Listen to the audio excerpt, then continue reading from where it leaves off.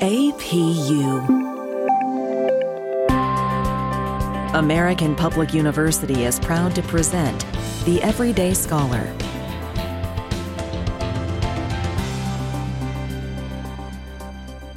Welcome to the podcast. I'm your host, Leishan Kranick. Today I'm joined by one of our outstanding doctoral students, Isabel Vladuyu. Isabel is currently enrolled as a doctoral student in the university's Global Security program. She also has had some amazing accomplishments. She was recently honored with a Lifetime Achievement Award by President Biden for her incredible work as the founder of the U.S. Institute of Diplomacy and Human Rights. Her nonprofit organization focuses on training educators, advocates, and government officials around the world to help implement human rights education programs. She is the youngest person to receive the Lifetime Achievement Award, and this is actually the second time she's been honored with this award. She also received it in 2018. Just incredible. Congratulations, Isabel. It's wonderful to have you. Thanks for joining me. Thank you so much for the invitation. I'm really grateful for being here. So I wanted to start our conversation by talking a little bit about just your background and what led to your interest in human rights. So can you tell our listeners a little bit about what inspired you to get involved in human rights advocacy? Definitely. Thank you so much. So my story is very interesting, and it started very simple. I'm coming from Eastern Europe, Romania specifically. So I trained my entire life to become a lawyer. I went to law school, did my master's, and when I started realizing that you don't actually need to go to law school necessarily to start working in human rights advocacy. It's about the work that you try to create on an everyday basis. And that was part of my motivation coming from a post-communist. I was born immediately after post-communism in Romania, but I could still feel some of the reminiscence of that. For example, my grandparents were teaching me, don't talk bad of the government when you talk over the phone. Or I was still surprised with the neighbors in my neighborhood and friends of mine when their parents were telling me they went to jail just because their dad had long hair. And all these stories, somehow they were deep inside me. So when I started going to law school, I started studying a lot about human rights and the status of human rights in the world. It really, for me, it instilled this mission of not necessarily protecting and advocating for human rights, but promoting human rights for all. That's fascinating. So when did you realize that you wanted to start this nonprofit organization? Was that after your law school career?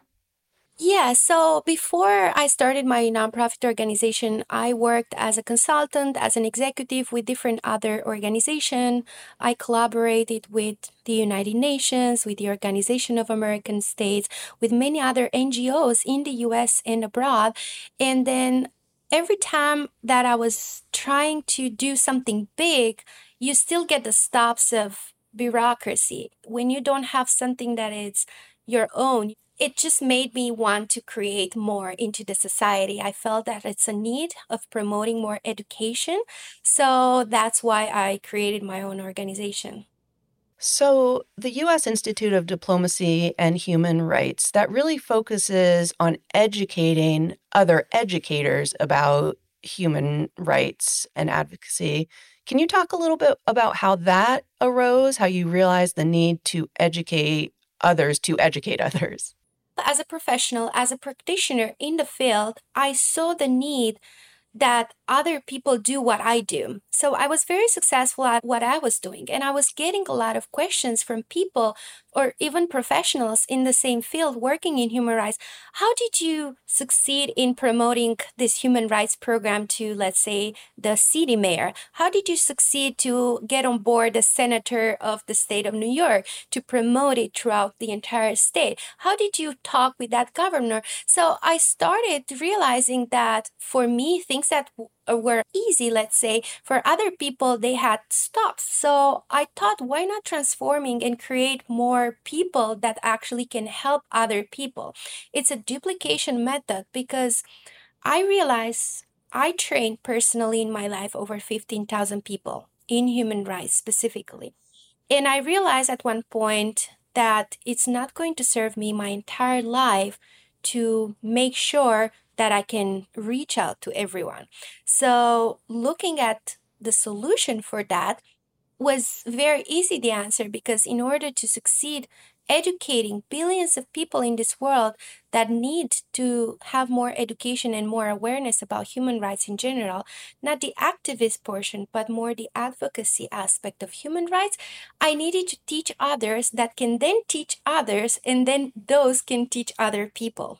That's wonderful. It really is a great way to sort of spread this message about how important human rights are across the world and how to teach people how to even talk about it. Because part of it is, like you said, educating people about the issue. But then the other part is teaching people how to talk about it and how to engage others in that discussion.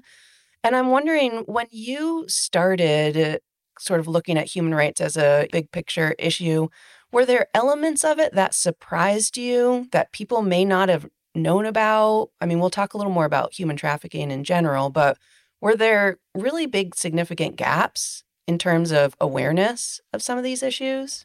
Yes, and that was part of why I started this whole mission and started and founded my organization. I realized that people are unaware. First of all, if you stop anyone on the street right now, doesn't matter the age, doesn't matter their level of literacy, and you simply pose them the question, what are human rights? Would they know what to say or give you a definition of human rights? Then if you go furthermore and you ask them how many human rights we have, they won't know the answer to that question. There are very few people in this world that know the answer to that question. Next year, we celebrate the 75th anniversary of the Universal Declaration of Human Rights. 75 years since the Universal Declaration was adopted, and that declaration had in its preamble that every person should be educated, the key word, about their human rights. But that didn't happen. When was the last time you heard a school having mandatory human rights education? And here I'm not talking about university level, because here's what I think. It's unfair that we live in the 21st century where you have to go to law school and get a master's degree in human rights to actually know your human rights. So that's why I started this whole mission. And part of my challenge was, how can I actually help more people understand and know about human rights and break some of those myths or misconceptions about human rights? Because oftentimes when I start asking people, professionals, governments, regular people, community leaders, to make a difference between human rights, civil rights, political rights, all other types of rights, they won't know to make that difference.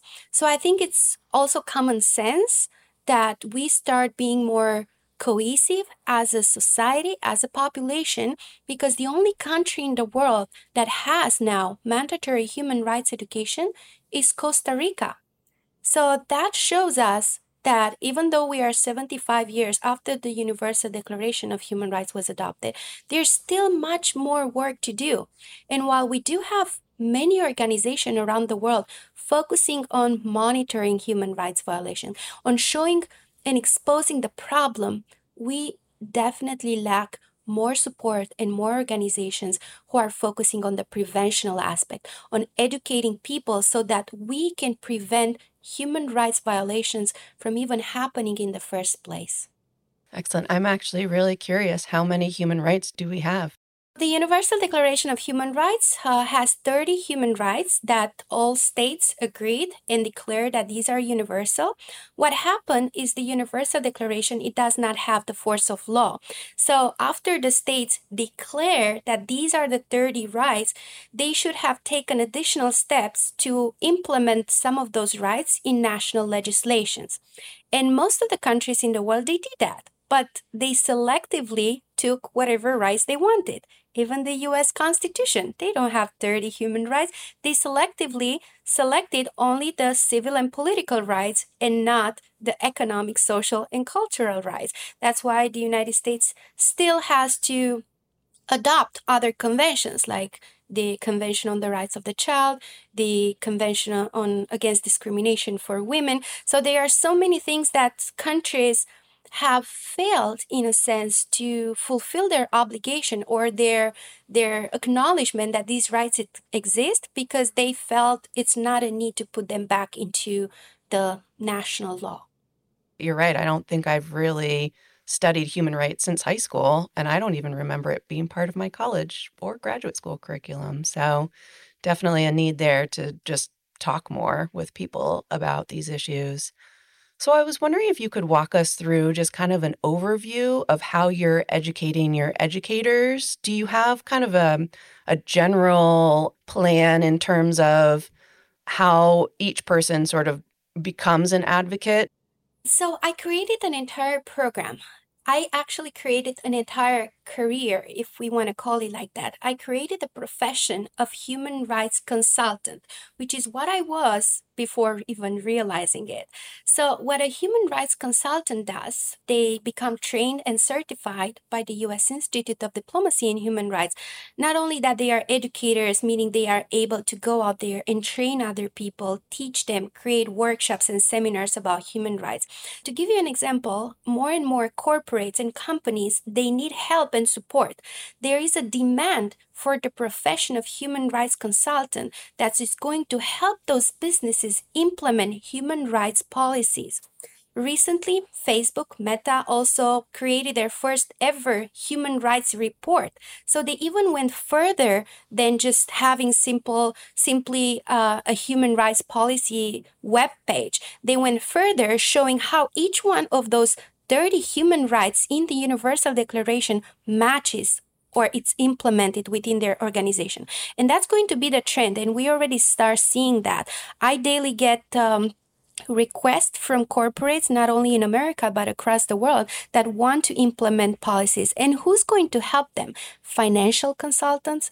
Banking consultants? No. Human rights consultants are going to be the ones who are going to be there to help these businesses implement. So more than just training the employees and training the people, the general population, a human rights consultant in its role is actually to help create an entire program, not only for a company, but maybe for a country, which is something that now I do. I travel the world. I go in different countries around the world where I'm getting invited by, the administration, the minister of human rights, let's say, and they want my consultancy, my advice, how they can implement educational programs into their countries so that they can actually help more people be aware of what human rights are.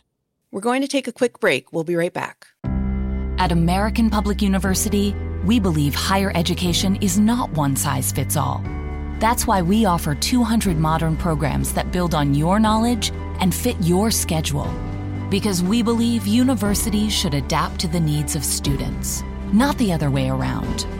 American Public University, within reach, without limits. Online classes start every month. Learn more at AmericanPublicU.com.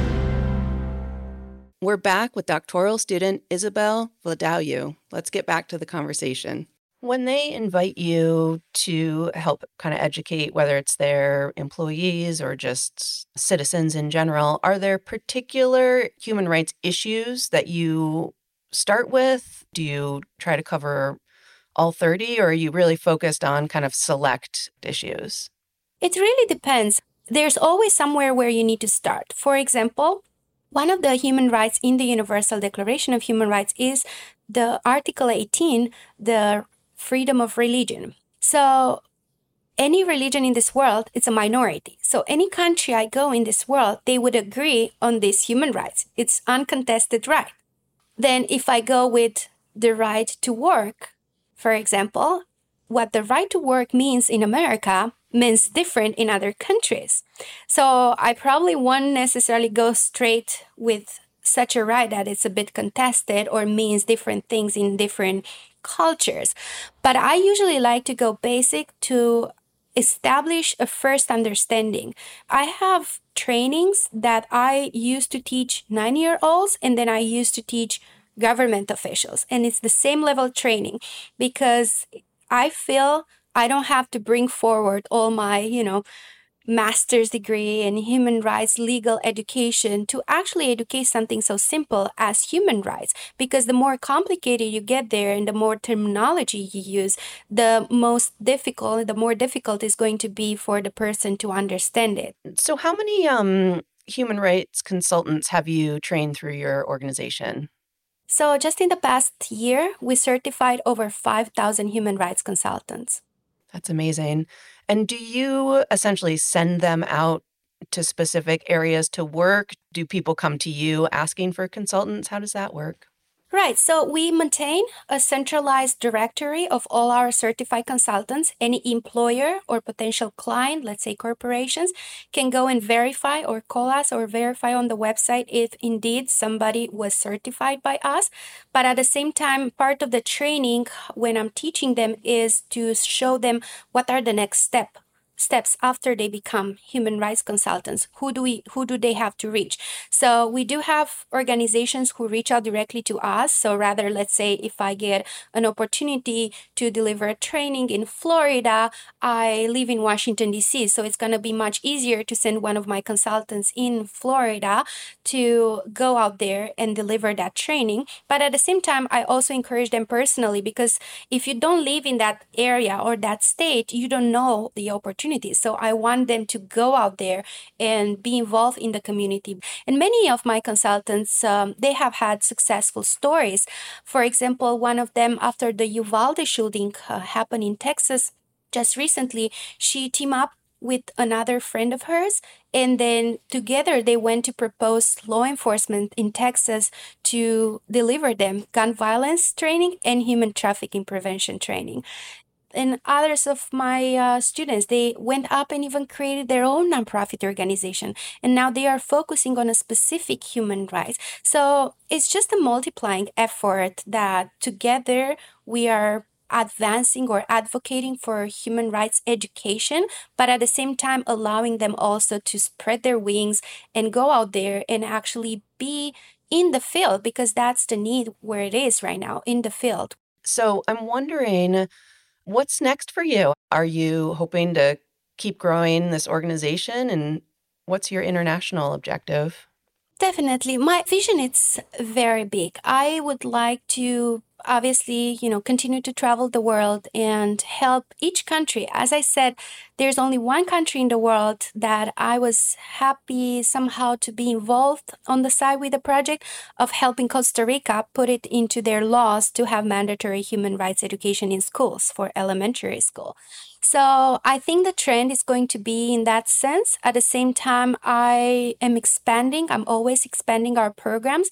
So right now we are looking at organizing and hosting the first ever International Summit on Disability Rights, which is going to bring together three pillars of society, which is governments, businesses, and civil society, to talk and create a plan of action on how we can include more people with disabilities in the workplace, at school, to provide them more education and more healthcare as well.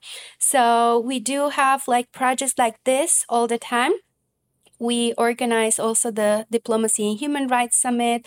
And at the same time, part of my big dreams is creating more consultants, obviously, who then can inspire others to be educated about human rights. And so if someone out there is listening and wants to get more involved, how can they learn more about your organization? They are welcome to visit our website. Our main website has a lot of general information. Even if you don't take one of our trainings, you can still read some of the blogs or some of the research articles that we post out there. So the website page is www.usidhr.org. And are there candidates that you're looking for in particular? Is it any kind of age group, or is it just anyone with an interest in human rights? Anyone who not necessarily has an interest in human rights, because a lot of people who have come to our classes, we realized they did not even think about themselves working in human rights before. Anyone who has a passion of helping other people and want to make a difference in the world, I would say. Well, you've done some amazing work. I just wanted to ask one last question. I know that what brought you on our radar really was receiving that award, the Lifetime Achievement Award. Can you just tell us what was that like, getting that award? Definitely. Well, it was definitely a surprise. I received this award from the President of the United States, President Biden. Well, this is a Lifetime Achievement Award that acknowledges all my career and my life work for dedicating for human rights education. And you know how when you work and you're so passionate about what you do, you never have goals such as getting an award or being acknowledged necessarily. You just want to see it, your method or your solution, it's workable, it's out there in practice. For me, having this award is going to open up more doors because sometimes people are just stuck in a phase where they need to see validation and authority, and that's definitely gonna help me, I think, open more doors internationally as well. Congratulations again on that. And congratulations on all your hard work. And it just sounds amazing. Well, again, thank you so much, Isabel, for taking some time to talk to us and share information about your organization. I really appreciate you taking this time. Thank you so much as well. And thank you to our listeners for joining us. Be well and stay safe. For more information about our university, visit us at studyatapu.com. APU, American Public University.